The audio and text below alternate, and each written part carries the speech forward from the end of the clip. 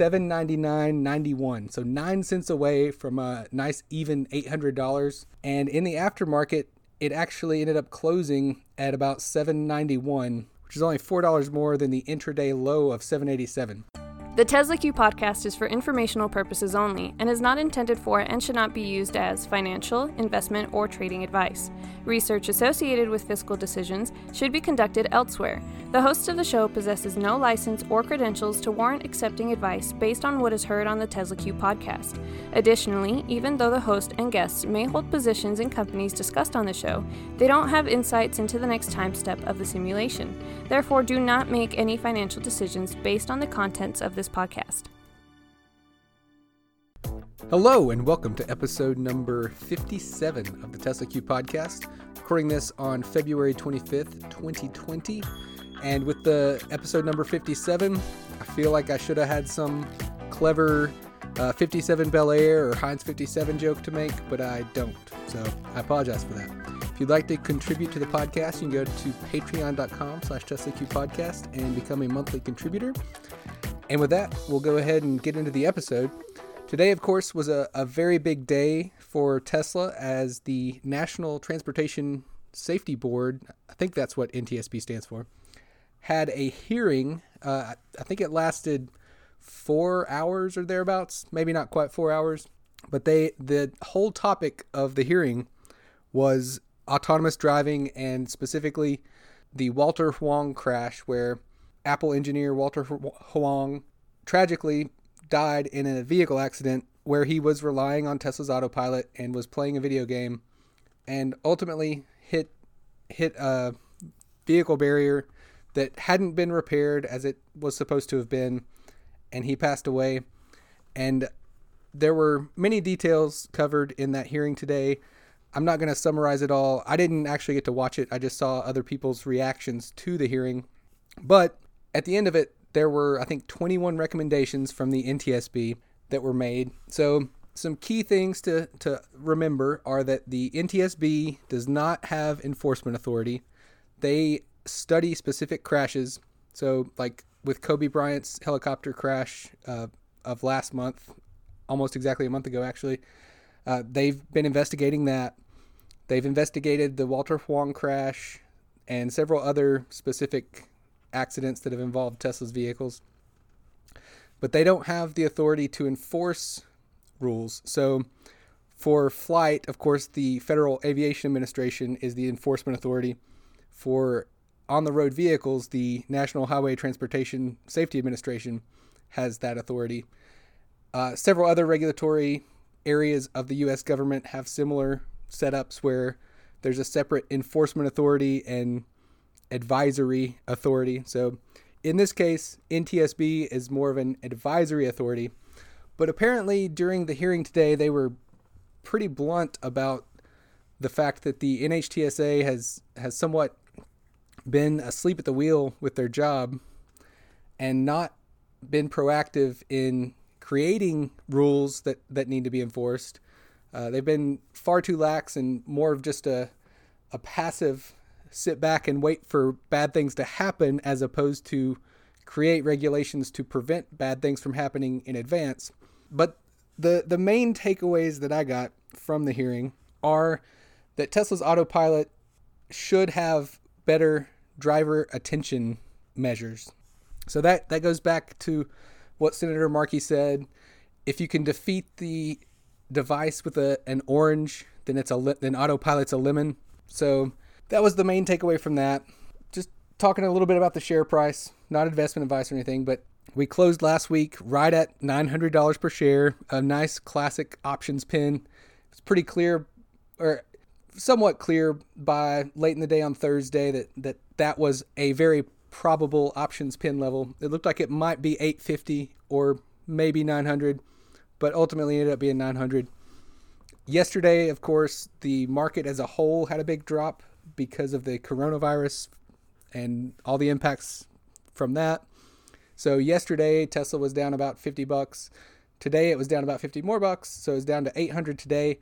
And oddly, because today's a Tuesday, the price action looked very similar to late in the week when there's an options pin.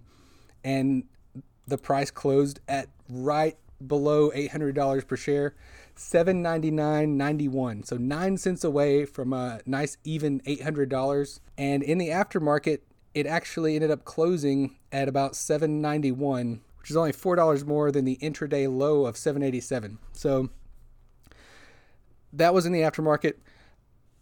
Just within the last hour or so before I started recording this, there was a new piece of news, and that's that Panasonic is no longer going to be working with Tesla at the Buffalo Gigafactory, formerly known as Gigafactory 2. Now I think its official name is Gigafactory New York. And as you likely remember if you're a regular listener of the podcast, Tesla has an obligation to have a minimum number of employees as of, I think, sometime this April to avoid a $41.2 million fine. And some people would probably argue and say that the proper term is not fine, but payment, or whatever the word is. Fine is the most clear-cut, easy way for me to describe it. So that's the term that I'm going to use. Elon gets to pick his words. I get to pick my words. So Gigafactory, Kilo Factory, Normal Factory, verbiage is what it is. But with that news coming out of Japan tonight, I have doubts that Tesla will be able to meet their minimum number of jobs. And I think it's somewhat likely that they will have to pay that fine. I trust that the local reporters in the Buffalo area, David Robinson and Dan Telvok, will stay fully on top of that story and will not let Tesla slide by without having some transparency and sunlight shown on what they're doing there. So that was some late breaking news. Just real quick, I'm going to read a thread from Brad Munchen, who is very familiar with Panasonic due to his coverage universe of the stock market. So I'll just directly read it. So tweet number 1, Nikkei reports that Panasonic and Tesla are ending their solar panel collaboration at GF2. Panasonic's bailing because of no hopes for revenue growth. The two companies' relationship is in flux. Panasonic is strengthening its stance on being more profitable on cell sales at Tesla at Gigafactory 1, which is, of course, the Nevada plant. Tweet 2, Pana couldn't make the solar roof panels, the ones Elon Musk displayed to investors in 2016 so that they'd agree to the SolarCity bailout, to match Tesla's specs. Getting the proper energy efficiency under Tesla's design of the panels that look like roof tiles was too difficult. Tweet 3, despite getting New York State funding, quote, there was no hope of seeing higher sales levels, unquote. So both companies decided to discontinue their production joint venture. Panasonic was seeing output at its Gigafactory 2 panel lines continuously fall. Tesla is using cheaper Chinese panels for its energy business. Tweet 4. Because of Tesla's China ambitions and collaboration with CATL and LG Chemical in China, Panasonic is taking a tougher stance towards profitability on its cell sales to Tesla at GF1. Quote, the two companies' relationship is changing from its previous state, unquote. Which Brad points out is that is basically Japanese for saying that their relationship is on the rocks. And tweet 5, what a great time for Pana to bail on GF2. Delaware derivative suit against Tesla's buyout of SolarCity is in March. Panasonic also realizes its share of the pie will shrink as Tesla does business with CATL and LG Chemical in China, so they want to hike Gigafactory 1 cell prices. So Fremont better be at $500,000 this year. So that pretty much covers all the main points of what this news could mean. He pointed out that lawsuit in Delaware is coming up very soon. So I don't know how much Panasonic's partnership with Tesla may play into that lawsuit or not. That's to be determined, but something to keep in mind. I'm going to go ahead and retweet that thread so that it will be on my timeline. So with both the NTSB news and with the Panasonic Gigafactory 2 news, that's two different things that could cause some pressure to be on Tesla's share price tomorrow. we'll see about that. I had 2 separate tweets today that got very different levels of engagement. One got a ton of engagement, and that was a tweet that I made about Elon Musk's tweeting during the NTSB hearing. He was tweeting about ice cream during the hearing. So my tweet, you might be a psychopath if you sold a feature named full self-driving while only having level 2 autonomy, and during the NTSB hearing, specifically discussing the matter of a fatal crash resulting from this, you tweeted about ice cream. And that tweet got quite a bit of engagement because it was very heartfelt. And it was in the style of Jeff Foxworthy's You Might Be a Redneck If, but a little bit different tone to it. And a tweet that did not get very much engagement was my endorsement of the Business Wars podcast series about the Boeing versus Airbus competition. I know a lot of people in Tesla Q Twitter have started following Boeing a lot more closely thanks to Elmer Fudd's coverage of that situation. And that tweet of mine only got 2 likes compared to like 100 something for the other one. But I did very much enjoy listening to that series.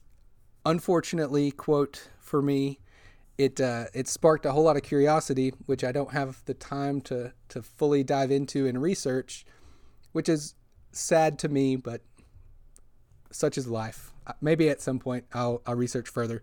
But aspects of that I would like to research more, particularly, are that just the whole fly-by-wire aspect of the MCAS system that Boeing uses, the pioneering of fly-by-wire by Airbus for commercial jets. I did just a little bit of research and saw that apparently the F-16, I think, was the first fighter jet that used fly-by-wire. But just based on my educational and professional background, that aspect is intriguing to me, using electrical signals and computers to actually perform control functions as opposed to having mechanical linkages is something that I'm quite interested in.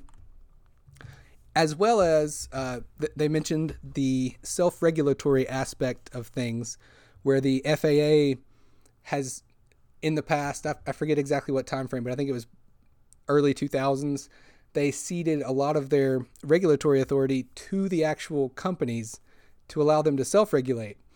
And with my day job, that actually factors in considerably to one of the main things that I've been working on the last few weeks. So that's of particular interest to me as well.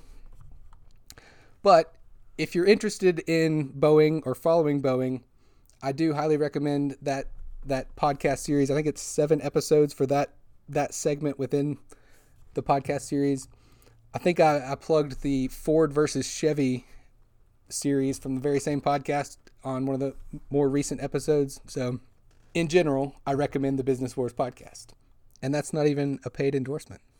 Getting back to Tesla, though, another tweet this evening that caught my eye particularly was one from Tesla Charts, using some speculation from Machine Planet based on photographic evidence of Pier 80 out in San Francisco. Tesla Charts posted his projection for the rest of the quarter for the number of ships that Tesla's going to ship out with their vehicles on board, with the cumulative loading time. And from that chart, assuming that it's correct that Tesla is now done loading ships for the quarter 1 of 2020 will have approximately 16 fewer days of pure loading time as compared to quarter 4 of 2019. So 16 days, I think it was about 3 days for a full ship. So a full ship was something like 3,000 to 5,000 vehicles. So 5 full ships times at least 3,000 would be 15,000 fewer vehicles being shipped in quarter 1 versus quarter 4. Of course, the other thing you have to remember in considering that is that the Shanghai Gigafactory, or whatever, Gigafactory 3, whatever name you prefer for it, Kilo Factory is my preferred name for it, has been producing Model 3s and is going to be producing Model Ys in the not too distant future. I saw earlier today, here on February 25th, that the first Model Y deliveries are scheduled for the very near future. So that's something to keep in mind, something that I'm sure that will attempt to be used as a stock price bump. But we'll see what the rest of this week holds with Tesla's share price. I will note that I think the 50-day moving average for Tesla is somewhere in the 640, 650 range. Additionally, I'll remind folks that Professor Damodaran sold his Tesla stake at $640 per share. So based on those couple little data points, that range, 650, might be a place to consider taking some profits if you have a short position. Not trading advice, but just something to keep in mind.